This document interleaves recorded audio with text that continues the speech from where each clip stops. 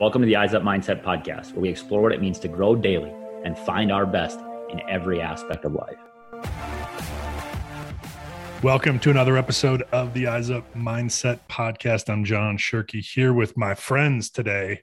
I got my co-host and my other two co-hosts that you will recognize from past appearances on this very podcast. But first of all, Jamie, I would be remiss if I didn't say it's good to see you.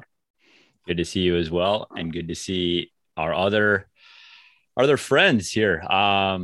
It's episode 100, and we thought, nothing better than bringing back some of our people, some of our closest friends, our closest guests. I think when I think back through the last 100 episodes, 2 episodes really stand out in terms of impact, in terms of the number of people that we had reach out and respond and say, that's a really important conversation. Right. Not necessarily that it was like I had the most takeaways, but it's a really important conversation to have. John Peter and Trevor Solom, Trevor going through a battle with cancer still currently. We'll get into some of that and some where you're at. JP, you were gracious enough to talk about your battle with mental health.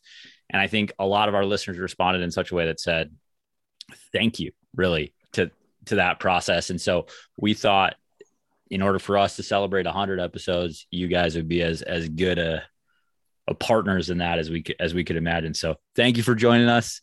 Thanks for what you do. Awesome to be here, guys, and awesome to be part of this journey after spending the better part of a year listening to it. Yeah, same message from here. Excited to be back. I know I did have the request when we were down in Louisiana that I needed to make another appearance, so it's good to be here. Well, you didn't want that one certainly to be your last with those other guys kind of taking up your space. Yeah. You get to stretch out a little bit today, Trev. Yep. It's going to be good. Also, I'm excited to have you guys here. I'm a little bit terrified. Jamie pitched this idea to me and he's like, hey, for 100, let's bring on Trevor and JP and let's let them ask us questions and have some conversation in that way. And it's a lot. I'll tell you what, guys, after doing 100 episodes, it's a lot easier to be the one asking the questions than it is having to answer. So just up front, I'm a little bit anxious about it. But the other thing that came to mind was, JP, you said you've been listening for a year, which means, you got about a year of backlog episodes to get through. So I look forward to hearing your progress on that someday. Well, if you listen long enough, and other people would know this too, we find little Easter eggs about you two throughout.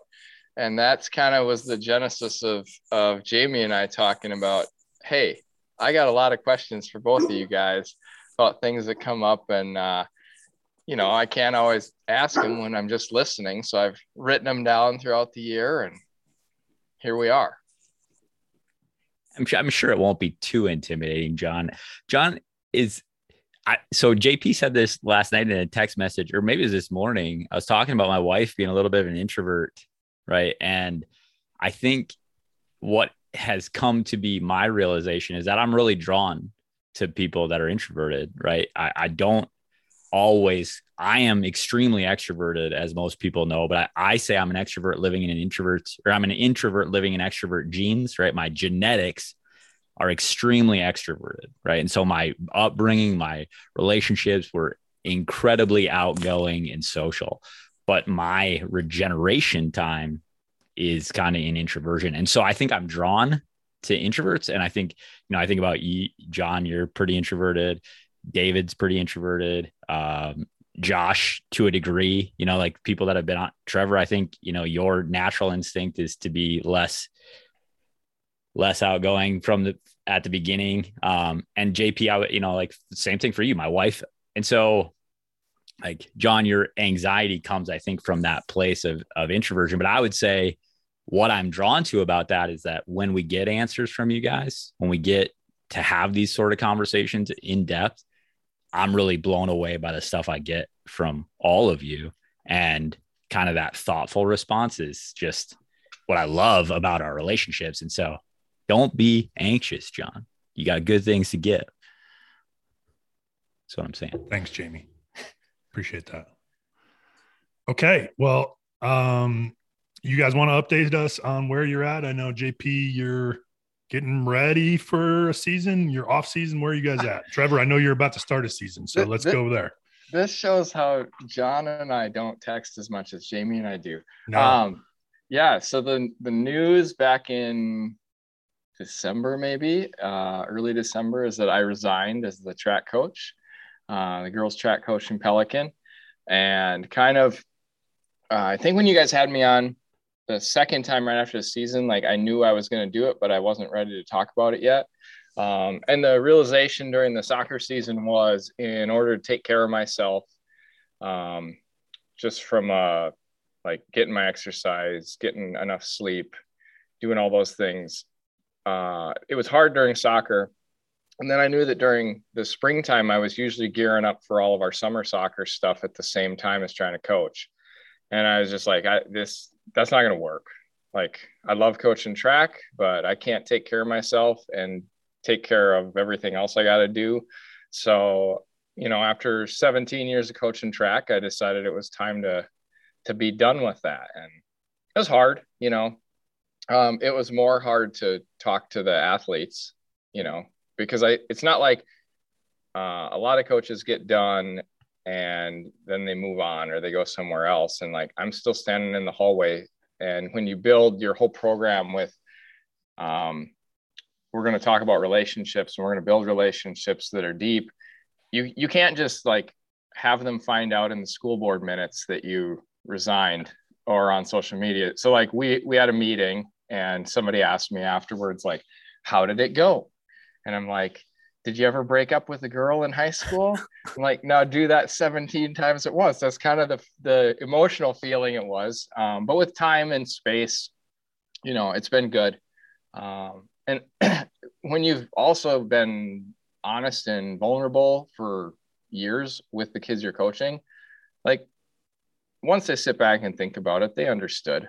And we're at a really unique situation in Pelican in that for years we would struggle to find assistants, and we would struggle to find people who could help. And we're currently in a situation where we had like 2 or 3 people that we were like, we don't have a spot in the roster for these people, but like one of them had coached at college, and one of them was exceptional at what he did when he was a competitor and comes from a family of coaches. Like, so it was a perfect time for me to step away and know that we almost turned over the whole staff from a year ago because the boys coach also left, but they're in such good hands. And it'll be good to see what they're doing as I kind of, step back into the background now completely. What an incredible example of just being intentional about what you need and making choices based on what's best for you and your family. And like you said, if you are truthful, you're honest, you act with integrity, that decision becomes easier, right?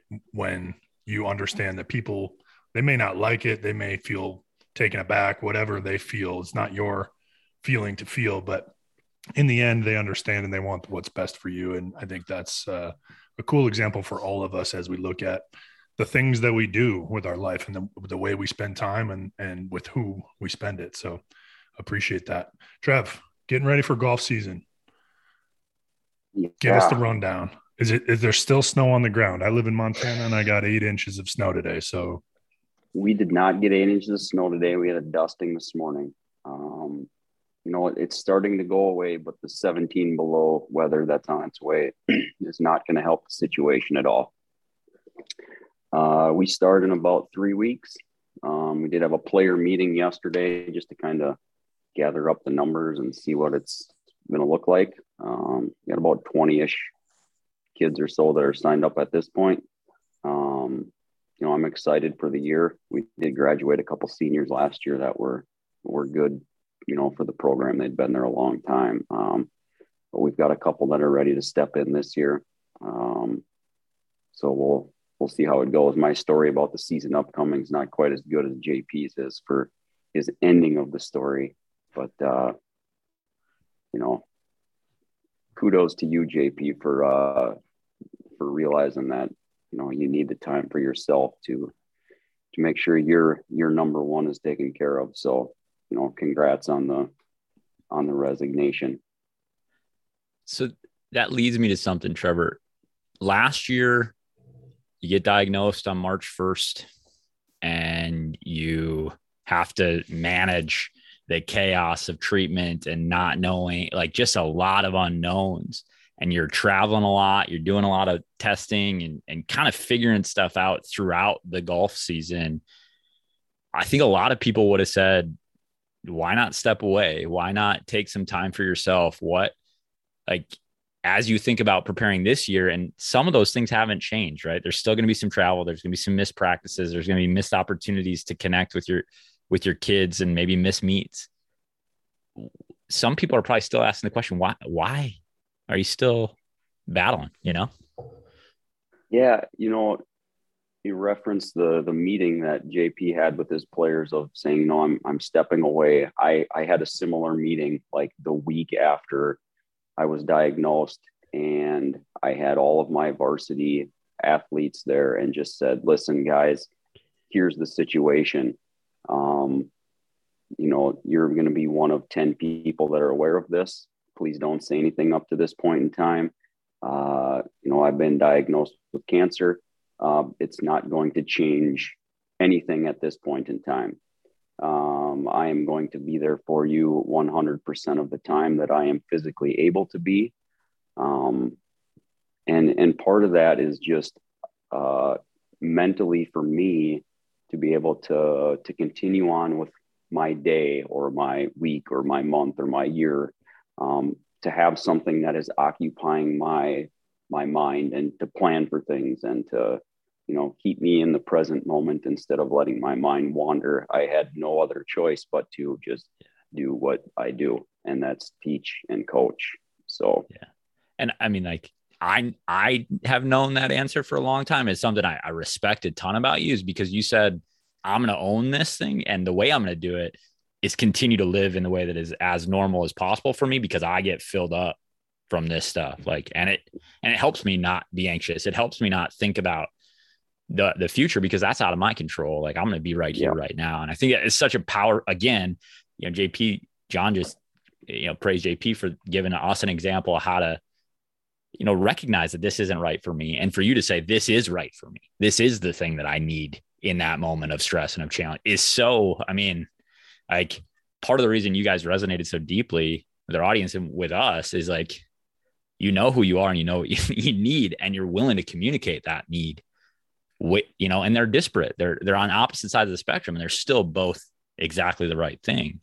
I just have tremendous respect for both of you in that regard, because I don't know that I might do it for the wrong reasons. Right. Well, and some of it takes time too. Like, I got diagnosed like a year and a half ago almost, and I still coached track last year. Yeah. And it was great. And then I got into counseling and learned a lot of skills. And I had a really close friend from high school reach out to me last summer, and we met for coffee, and he confided, he's like, I'm bipolar too. And he goes, don't quit anything right now. Like, this is going to take time. And he said, you need to, he said it kind of funny, but he said, the disorder is going to tell you what you can't do anymore. And he goes, you just need to let it show you what that is. And he said, you got to kind of let life play out, and you'll realize what is manageable and what's not. But he said, don't quit stuff now, because you need, and like Trevor said, you need that. Right. And, eventually it was really clear, like, this is the thing I can't do. And it was easy to walk away from. But it takes time. And we do need those outlets. So I was just going to say, like, I still feel like I'm kind of in that same situation right now. We've got some changeover at school going on. I coached football last fall, and we've got some changeover in the coaching staff and things like that moving forward.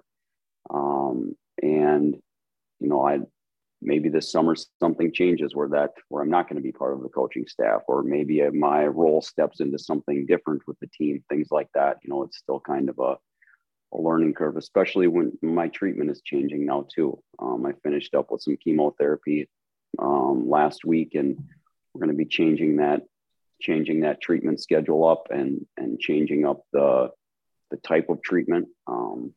going back to the immunotherapy a little bit. So we'll see what that brings too, you know.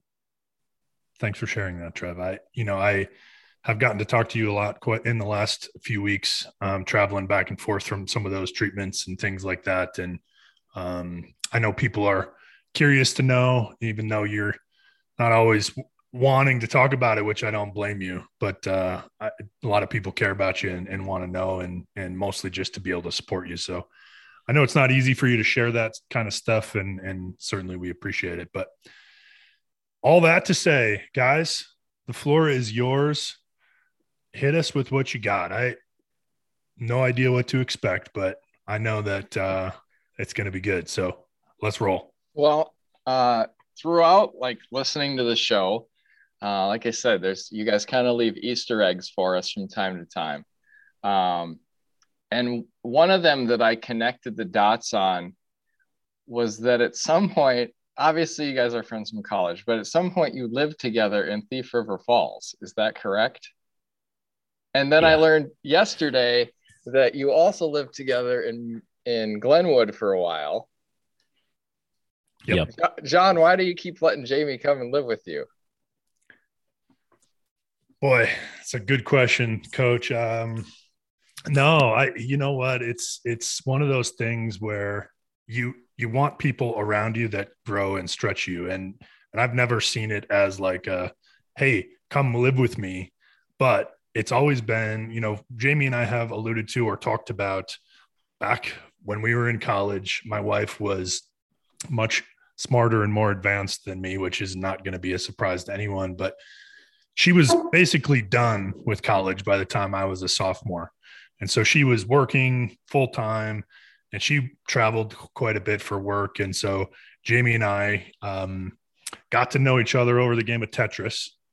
And so we just spent a ton of time together, and through the course of those conversations and talking about the future and what we wanted to do, most of it was around coaching, and it was around philosophy and how we could build programs and pour into our athletes and grow our other coaches. And so when it came time to go into the real world and, you know, I was out and about and Jamie played one more year. And then after that, it was like, okay, cool. Those conversations continued. And it's like, if we have an opportunity to do this, come do it. And so for me, it was never about anything other than wanting to be around good people. And Jamie certainly is one of those. So that's what it was for me. Yeah. And I think I was a little bit nomadic in my travels, my progress. I didn't have a clear direction in life. And we've talked a lot about identity on the podcast. I think one of the things that I really struggled with was not being an athlete anymore. You know, I was all state in multiple sports. I was a 2-sport collegiate athlete. I then transferred and just played football, but I was coaching at 20. You know, I walked into a wrestling room when I was 20 and pretty much was given the keys to the car, you know, and like, it was like, hey, here you go. I didn't have to schedule. I didn't have to do busing, but I did just about everything else. And like those two identities became really wrapped up in who I was. And at 22, 23, they were gone. And I didn't really know who I was or what I was. And I knew who I wanted to be around. I mean, it was the same sort of thing. Like not only John, but Hannah, like there were so many nights where John was like watching TV and Hannah and I are 2.5 hours into a really deep conversation. And John's like, I'm going to bed, you know, and Hannah and I are still talking. It like, she is elite at what she does too. You know, like there was just a draw to be around good people, like John said. And then like, they just opened their home and were super generous to me. I think one of my favorite memories from our time together, John, is the whiteboard in the garage, right? You had a townhome that had a converted garage into a bedroom, and that's where I stayed. And on the wall is like an industrial size classroom whiteboard. And we had I mean, everything. Like we had philosophy of coaching up there. We had plays up there. It was like, draw it up. We're sitting in the other room talking, and it was like, okay, go write it down. And it was just like this thing that became kind of this ongoing process of, and it's become like kind of a metaphor of our relationship. Like, oh, write it down, right? Like write that down. The other thing, JP, and much less seriously, but Jamie was also always willing in those days to bring Oreos and milk and peanut butter M&Ms, which were a staple of any sort of gathering. So, he knew how to get to my heart for sure as a former offensive lineman, tight end. So what I think is really interesting is that experience actually is how I met Trevor, right? John and Trevor were coaching junior high baseball together. And I came on the bus one day, and I don't know, Trev, what were you, first year out of college, 22 years old, right? Like, yep. So, how did you, like, where did you two connect? Because I mean, I know a little bit, but was it just work? Yeah, John came down into my classroom and said, "My name is John. I saw that you were hired here. I know how difficult it is to meet new people, so I figured I would come down and introduce myself." And that was not very introverted of you, John. But boy, one of the best relationship decisions you've probably ever made. So you're welcome for that. Yeah. But yeah, that's kind of where it started. And then, we had a lot of similar interests in hunting, fishing, at the time coaching baseball, but also going to the golf course. But yeah, that's kind of how it started for John and I. JP, I have like the questions that you are referring to with these guys. I have a lot of information in my head that you are unaware of at this point. So it is really hard for me to come up with appropriate questions to ask that are going to be good for the listeners at this point in time. But I might just be chiming in on a couple of things that you bring up, and just to make sure that these two get the details right when they're answering. So if I'm not talking, it's because I'm on mute and I'm laughing because I know something that you don't. Sounds good. Well, so you guys end up in Thief River together. I think, John, you were already up there from what I understand. Yep. And Jamie, why did you go up there? Because we're going to talk about why John was up there already in a little bit. That's one of my questions I want to get to. But why did you go up there, Jamie? So did a job call you up there? Yeah, well, kind of. John called and said, you should come live with us. Maybe that wasn't the initial. Actually, I think you called and were like, there's a Spanish job open and it's north of here and whatever. So I actually got my teaching license the summer the state shut down in 2010, 2011, whatever that was. And so I had applied for a couple of jobs, interviewed at a couple of jobs, and they're like, we don't know if you're going to get a license conferred and we're not going to apply for a variance. I was like, fair. And I was a first year teacher. And, so some of those things. And like I'd applied in the cities because I still wanted, like, I think I had a job coaching football at Bethel if I wanted to go back. And it just didn't work out. There was a job at Legacy Christian that I interviewed at, and it kind of came down to taking the job at Legacy or up in New Fulton. And at Legacy, it's like, it's going to be more expensive sort of life because that's out in Andover, commuting to Bethel, not really having it. Like, just didn't feel like it was a great fit financially. And I'm sure we'll get there in a second too. John called and was like, hey, if you pay for groceries every once in a while, we'll call it even, sort of thing. And they gave me a job. I mean, I interviewed probably 6 or 8 times and had been turned down quite a few. And it kind of came down to those 2 positions. And it's like, hey, go live with, my best friend in the world, or go potentially struggle to have a normal financial life. I didn't have a normal financial life anyway, but yeah, that was what took me up there. I taught ITV Spanish to 6 districts at the same time, and it was like herding cats. It was terrible. Not that the kids were terrible. It was just like a logistic nightmare. So Good clarification there. yeah. Yeah. So you guys are both in Thief River. You're sleeping on John's floor for free. Yeah. And Hannah's counseling you through In the garage. through your life. But John, you're running a mental health practice at the time, I believe, in Thief River. And you've hinted that this mental health practice included like I had a counseling session yesterday that is just like what I'm doing now. It's talking on Zoom, but you have hinted that these counselor sessions like would be going to play basketball with you or riding a bike. And that's so unique. Like, I don't think many people have heard about that kind of therapy or that kind of counseling. And it's really unique. And I don't think you're going to talk about it unless I put you on the spot. So tell us about what that was like and like what you did and kind of the rationale behind that kind of work. Well, so to answer your original question about why'd we end up in Thief River, I had no idea where Thief River Falls was, even though it was only 3 hours north of where both my wife and I grew up. And we were at a point in our lives where my wife had been working in a family business and it was in real estate, and that was right around the real estate crash, and we needed to do something different. And so I had an accounting license, worked in healthcare. And so interviewed in this place called Thief River Falls. And I'm like, what? I had to look on the map. And so she went up and interviewed, and she's like, you got to come up. It's different.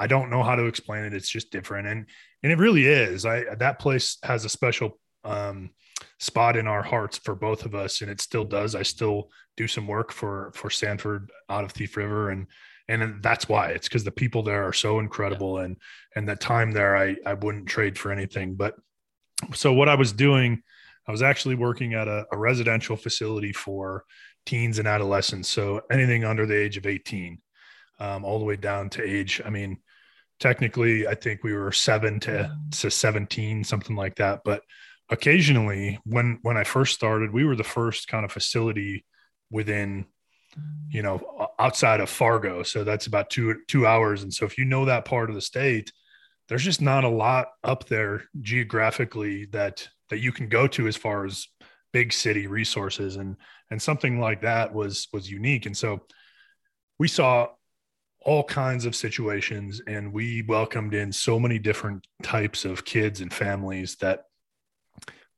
I don't know that it could have prepared me better for anything else in my career, because it gave me a mix of everything from domestic violence to suicide to depression, anxiety to ADHD to fill in the blank, substance abuse, just such a variety. And that's one of the things I loved about it. It certainly was one of the hardest, and maybe still the hardest thing that I've ever had to do, because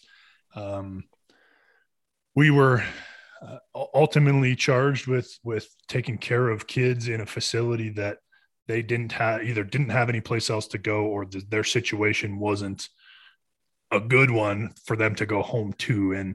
And so to go home every day and know that these kids are just kind of hanging out really weighed on me a lot of days. But when I was there, you're absolutely right. But all of my counseling sessions, all of my therapy sessions I played a lot of pool, and I played a lot of pool in college. So I was pretty good. So it was easy for me to not take advantage. That's the wrong word, but no, we played games. We went outside. We played a lot of basketball, bike rides, hikes, things like that. I knew for myself, and this is going back to being self-aware, but for myself, I hated being inside in an office, sitting there asking questions. I was uncomfortable. And I found really early on, and this goes back to my time where I met Trevor working at the school in Starbuck, was when we can occupy our physical bodies doing something, that unlocks a space in our brain and our emotional response to be able to go to different places and to be comfortable. And I've used a lot of different things when I was in. It's crazy. I was thinking about this. I have a 14-and-a-half-year-old yellow lab who, from the day she was 7 weeks old and I brought her home, I brought her to work with me. And since then she's been at every job, every day that I have been there. And so animals unlock that, activities unlock that.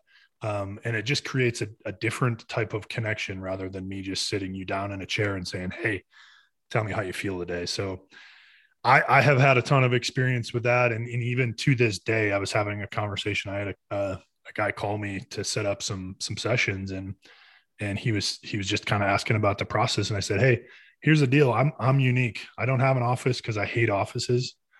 So if you want to go and meet me for a cup of coffee somewhere and let's have a conversation, I'm down. And he's like, that sounds fantastic. I can't wait. And so for me, that was, again, another reminder that, hey, we're all different. We all need different things. And so that's kind of how I have chosen to build my practice and what I do and how I serve people. So this is why I love this format of talking to you guys, because I now have questions for both of the two of you. I'm gonna start with you, Trevor, and JP. The question is really kind of the same. What you do in English language learning, and Trevor, you're in EBD. Like, do you find limitations in the classroom because you can't do some of that stuff, or how do you guys modify so that you can open up, unlock some of these things that John is talking about? Because I think, for both of those populations, right, a population that has a diagnosis of emotional or behavior disorder or something like that, or is in an English language learning setting, like, frustration rises pretty quickly, and we don't have those outlets in a 7-hour day necessarily. So Trevor, how do you create those opportunities, create those spaces in the classroom when it might not always be easy? I have keys to the gym at school. I have keys to the weight room at school. I have access to the football field. I don't use them as much now as I did when I was working in Starbucks. We were in the gym every day. And part of that is there was no transitions that were happening in the day. And that definitely helps some kids, to the sense that they get out and move a little bit. It's every 45 minutes they're going to their next class. When I was in Starbucks, it was, you're in my room all day long. We are going to get sick of each other eventually. Let's go. We had a little weight set. We had the gym we could use. We could go outside. I don't use it quite as much now. But a lot of my students do have some people that they see for mental health things, and I know that they utilize the gym. We utilize walks, what we can do to try and get out of the classroom as much as possible. It's weird though, because students now the way that they handle their downtime is different than when I started. And the second that they don't have something in front of them, or the second that they're uninterested in the topic, it goes immediately to an electronic device for 95% of my kids. And that's their outlet that they use. I don't agree with it. I try and use other things because it's not an outlet. It's just a time waster. And all of the issues are still there as soon as it goes back in your pocket or your backpack or whatever. So it's definitely different, but, I wish kids would say, hey, let's go to the weight room as a class so we can, work on ourselves to be a better person, but it doesn't always work that way. JP, it's a little different context for you, but I would imagine you have similar needs, right? That aren't always being met. Yeah. So much of it in my classroom is about learning culturally, how people learn, and how to engage them. Like my Somali students, that is a storytelling culture. So like you wanna, it's oral. Everything's oral. They didn't even have a written language till like 40 years ago. So like you want to really get a point home. Usually we're going to do it in some sort of a story. And sometimes the kids will just tell us. We'll be working for a while and they'll just be like, tell us a story, Mr. Peter. And I'm like, about what? They're like, anything. And so Part of it's just knowing your culture of who you're working with. And sometimes how, when I have a class full of kids from Somalia, Guatemala, Nicaragua, and Mexico all at the same time, there's cultural differences, even though 3 of those groups speak Spanish. And so you got to just kind of learn those as you can. And then for me, just the benefit of coming from a background where I was originally like a kindergarten preschool teacher, and like, you got to change what you're doing every 10 minutes or burn the room down. And then if you come into my classroom, it's the same thing. It's 10 minutes of this, and then we're going to get up and move around and do 5 minutes of this, and then 8 minutes with this person.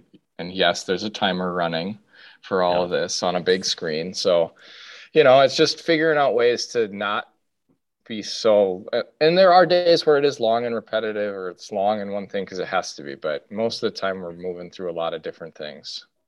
Yeah. What great advice or wisdom when working with kids, particularly like, good rule of thumb is their attention span is their age, right? Like, so like when I was teaching 15-year-olds, if I did something more than 15 minutes, like it started to devolve very, very quickly. And so I tried to plan like 6 things in a 50-minute cycle. Cause it's like, if I get to all of them, great.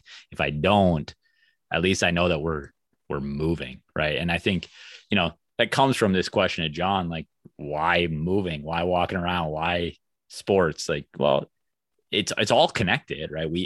If attention is our most valuable asset, like, let's not give them a reason to check out just because we want to have a long, boring conversation in some ways, right? Like, people think of therapy and they think, oh, I'm supposed to bare my soul and have this hour-long conversation, and that might be the most miserable thing in the world for them. So, yeah. Sorry, go ahead, John. No, I was just going to say, and a lot of time, like, again, when we occupy our physical beings, we don't even recognize. So I had so many conversations with people, and I still do. So this is, if you're listening to me right now and you're one of my clients, forget that I said this, but the secret is distract, ask a question, keep it light, and then keep digging, gradually getting deeper and deeper, and to the point where, okay, now we can have a real conversation because there's a comfortability, right? We've already engaged in this thing. Physically, we're a little bit distracted, and then emotionally we can allow ourselves to go there, opposed to me just asking you, tell me how you're feeling right now. You can protect and deflect and do all sorts of different things and distract me from getting to that, but ultimately, that's so. Anyway, I don't know what my point was, other than it's cool. Go slow, build into it. It's all good. It's all good. So while John is running a mental health practice in Thief River with bicycling and basketball and all kinds of fun things, Jamie, you are partly sleeping on his garage floor because you are drowning in a massive mountain of debt. Yeah. And, you've once in a while alluded to it on here, but I think mostly when you talk to teams, if they work with you, you're really upfront about it. Tell us, what the heck happened, and how have you're obviously not in that situation today. Yeah.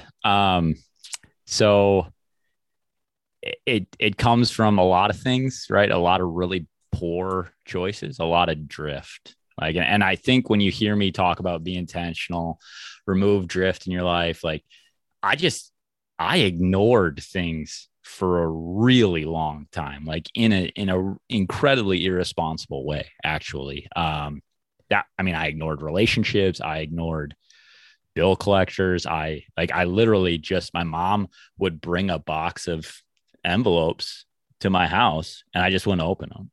Like, I was so scared of what was inside because it would say something like, you owe $23,000 and you are 3 years late.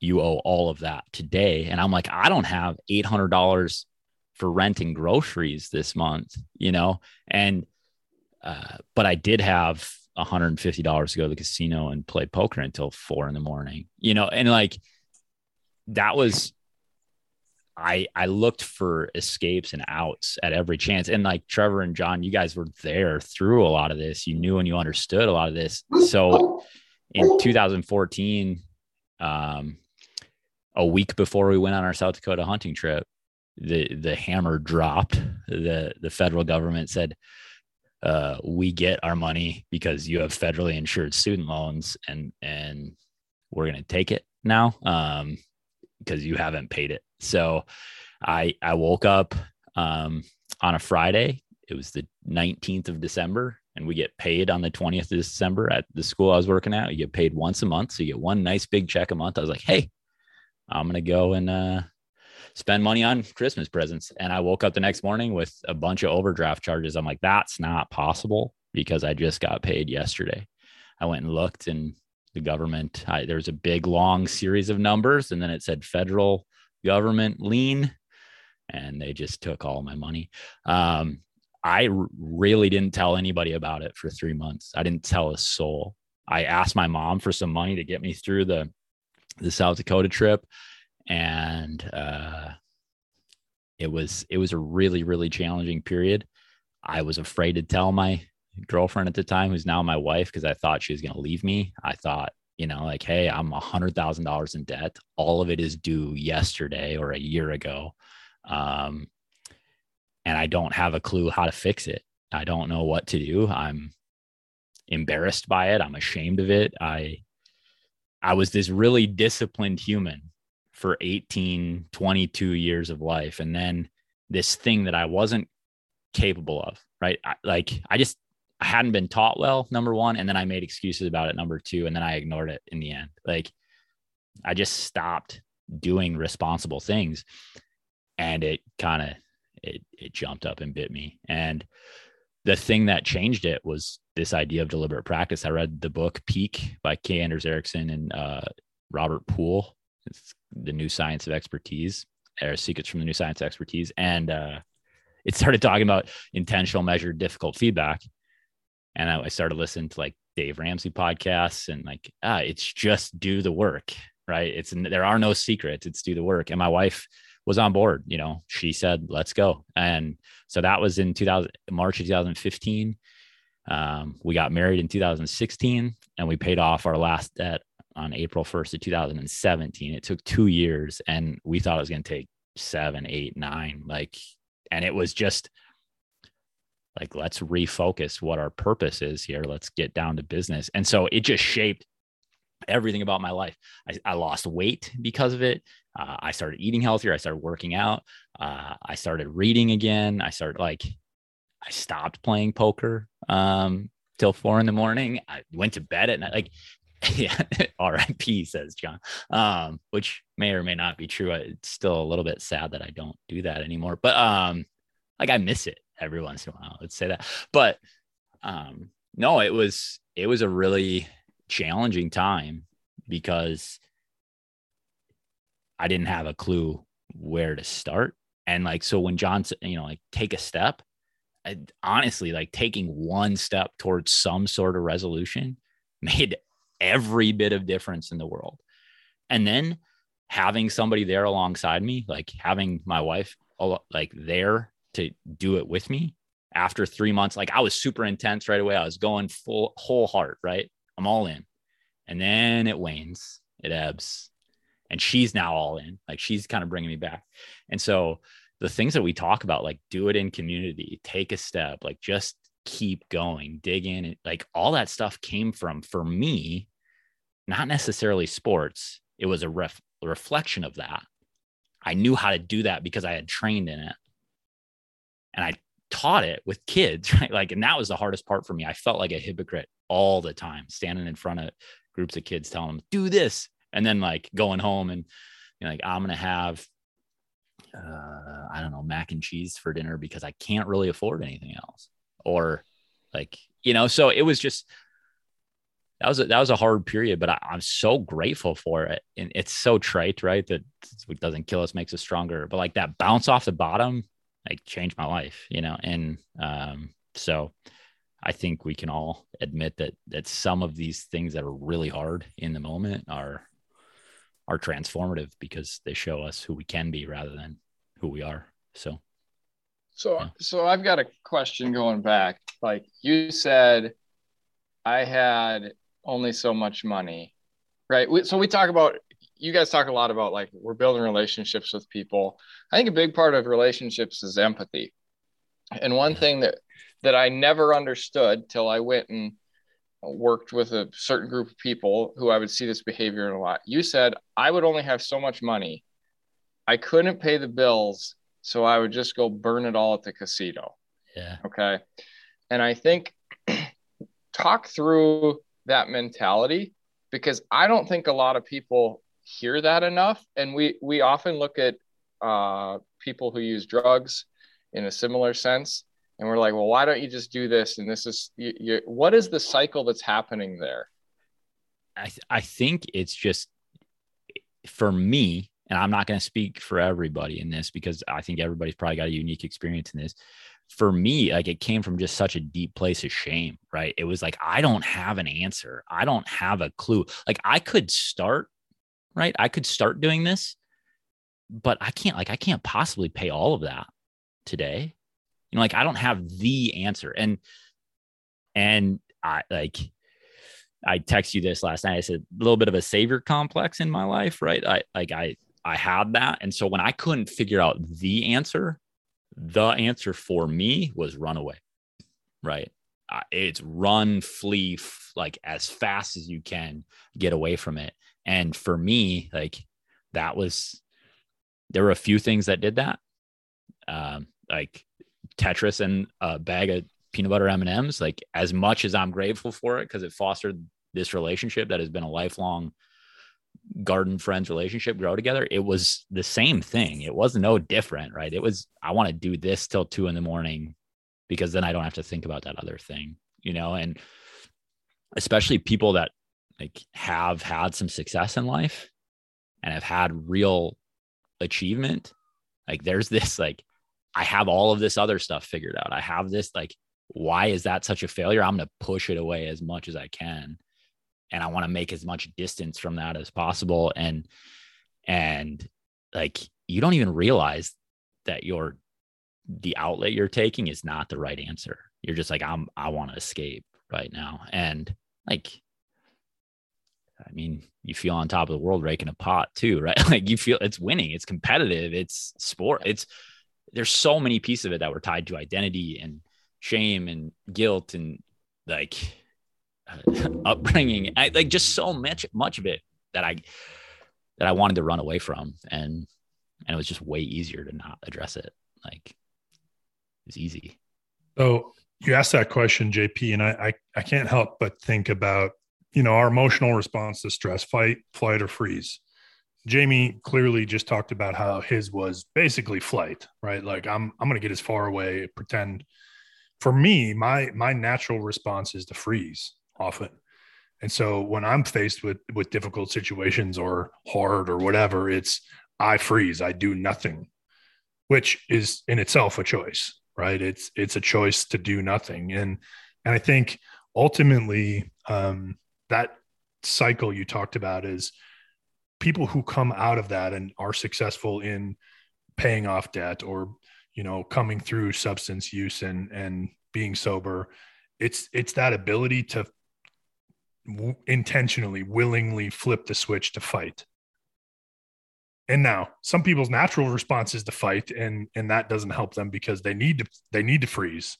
They need to get away from whatever it is because they don't have the skills at that moment or the supports or whatever it is. But and I won't speak for you, Jamie, but I think it's similar, is that we have to work ourselves to the point where we're saying, no, we're going to actually be the aggressor here. We're going to fight this thing.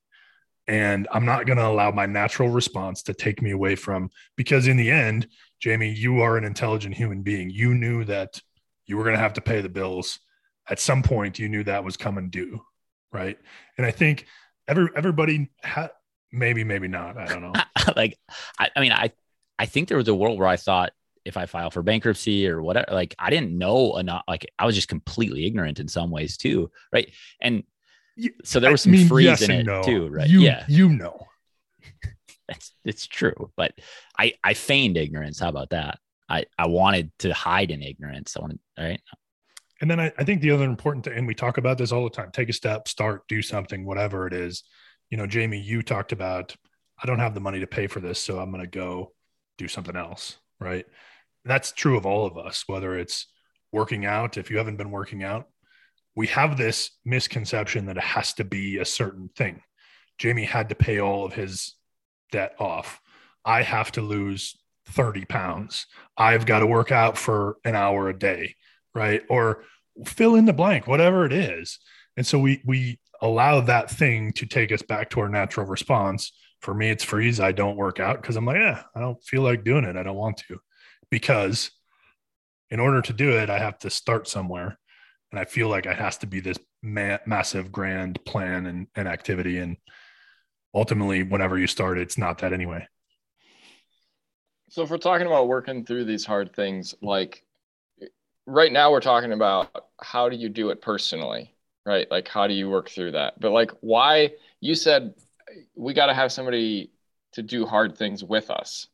And why does our role as coaches, as teachers, as leaders, why does that become so important in these situations when we're working with people who are struggling through these kinds of things? Trevor, I'm going to direct that to you particularly, because like right now you are going through as hard a thing as like how does having people to lean on, and then how does that influence you as a coach? I'm going to go a little bit backwards to go forwards here and touch on. Sometimes you got to go east to go west. So I specifically remember the deer hunt, and that is where I believe our relationship kind of went to another level. You opened up and let it all out. And, I feel like that was beneficial for you and beneficial for me, and to help us take another step in our relationship. And, instead of doing those surface level conversations that you love to have, Jamie, and, just how's the weather, we got to actually dive into like real life things. And that really like sprung, hopefully helped you in a sense of being able to know that you had somebody to text, call, whatever, when you're going through that. And, moving forward to the question of what's the question again? People, right? I mean, we need people to get through some of this stuff. Like, what's the role of other people for you right now? Because like, I think in some ways, like it can feel pretty lonely knowing that you're the one that has to deal with what's going on in your body. Yeah. So, the most obvious answer, my wife is like my go-to at any point in time. She's my queen. She does whatever I need her to do and more. And obviously, out kicking my coverage, put in whatever explanation you want. Like, she's the best. But, the relationships that I have with, people at work, the relationships I have with the people that I'm talking with right now, and other family members, it is a good outlet. John and I have talked, we've had 59.5-minute conversation on the phone, 39.5-minute conversation on the phone. And it is good just to, talk about things like that. And just to talk in general, to get, just to have the social aspect of things is big for me. And, having the kids around too, like they give a different perspective on things. Like I talk to my students about stuff that's going on in my daily life, like what my treatments are like and things like that. And they have a different perspective. And especially the students that I work with, they have a different outlook than a lot of people do. And the things that they say, I'm like, I would have never have thought of anything like that as an answer coming back from you. So it is interesting to talk with them. And, I just, go ahead, Jamie. I just think like what you just said is really valuable. I think what we tend to do is go to our spouses. We go to our easy people, right? We go to John. Like John, let's be real. Easy. John is our therapist a lot of the time. Not like if we struggle with something, I think you are just an incredible eater. You're a great listener. And it's not always that we want answers, right? We just want somebody to talk to. And then you just said like, oh, having my students who have this very different perspective is super valuable. And it doesn't matter how low or how high their intellect is. It doesn't matter how low or how high their social status is. They're bringing a different perspective and being able, I think JP, you would say that in your classroom, having these really disparate cultures in the same room is just eye-opening sometimes. It's this moment for everybody to go, whoa, we all experience that in a slightly different way, or we all experience that in the same way. And I never would have guessed it. And like the human thing that is life is, I am Pollyanna. I'm like super optimist, positive thing. Like we are made to be in connection with people because those moments take my breath away. Like, those moments leave me dumbfounded, in awe of how amazing everybody else is, like how amazing all of this is together. And I think it just grounds me in this. And I think when we can give our athletes that, like, hey, you're doing the same thing as Olympian over here, exact same workout. You might not be going as fast, but like you're working as hard. You can do this.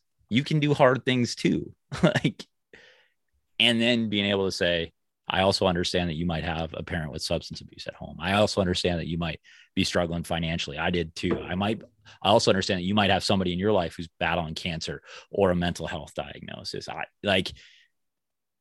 We all have stuff, and to bring us to some sort of equal footing, like it allows us, or some elevated footing, even sometimes, right? We can elevate each other through that. And, I know that having these conversations elevates me when I walk away, right? Every time Trevor and I talk about something real, I mean, we talk a lot of golf, right? But we talk a lot of real stuff too. Right? I'm filled by it, and then I'm better and I can do something differently. The only other thing I got in my notes is that it says other important info. Jamie doesn't like hugs. I mean, who does really? I do. I love a good hug, Jamie. Jamie also really appreciates extremely soft and fuzzy blankets. So if you could bring him one of those and give him a hug with the soft fuzzy blanket, it would be really good for his mental health. Anything fleece lined, especially like mittens, hats. Maybe sweatpants that are fleece lined, Jamie. I hate this, right? Like, I'm anxious. Like, there's got to be a fleece jacket in like the Bethel, spirit shop. Yes, sure. we will find. It's one of the reasons that golf gear. One of the reasons that we had such a difficult time with Eyes Up gear is because Jamie likes like scratchy, gross, feel on his body, and I love soft, fluffy, like Trevor was saying. So we had some back and forth about that, but no, it's I think you're referring to the Rob Lovejoy episode, because he brought this all like to a head for me. One night he grabbed my arm and he's like, you like this, like you like this, like he like physically like squeezed me, and I'm like, yeah, that feels good. And he's like, you don't like this. And he like caressed my face, almost like touched my face very softly. I'm like, no, get out. Like, that's out. He's like, you just have a different sort of sensory input reality. And like, that's a need, and it's something like, so it's weird that I don't like hugs. I should like that compression, but we're not going to psychoanalyze the reason that I don't like hugs. But I'm sorry, everyone. I'm stammering, but it's true. I'm not a huge hug guy. Yeah. Well, I mean, Here's the good news. Everyone else here is, and so we're just going to keep giving you hugs. So you will deal with it. Thank you. What's the immersion therapy? Is that what that's called? Something like that. Sure. Gentlemen, we again, we at the beginning told you how much we appreciate you guys, and we appreciate you coming on and doing this for us. It really is a cool way for us to celebrate almost 2 years of weekly conversations that 2 years ago we would have never been or thought we were in this spot. And to be here now and to be able to have met and talk to the coolest people and continue to do it and share it. And we talk about it all the time, but it grows us, and we know that it grows people that are listening. And there's been times, and JP, you've been on the receiving end of some of my frustrations at times with, man, are we actually doing, and Jamie, you and I have had a lot of conversations, like, what are we actually doing with this thing? And I'm so glad that that's my freeze, right? That's my freeze. And I'm glad that everybody sitting here, among other people, have allowed us to flip that switch to the fight and say, hey, we're going to keep doing this because it really is. I believe it's important work, and not work, because it's not, that makes it sound terrible. But JP did a really good job at coming up with questions. Thank you, JP, for carrying the podcast today. Typical. All good. It's all good, boys. Typical. If you're going to work with JP, be prepared to have him be 130% prepared. That's how it works. It's pretty amazing. So you can come and talk to the golf team now that you're done coaching track. So we should line that up. Not that we need to record all this conversation, but it's okay. I'll leave it in, Trev. It's good stuff. Yeah, it is. Thank you for joining us, gentlemen. And thank you for you out there listening and helping us reach this milestone, this cool opportunity to continue to share the conversations, the good juice, as we call it sometimes. So Jamie, Trevor, JP, appreciate you guys. And as always, live eyes up.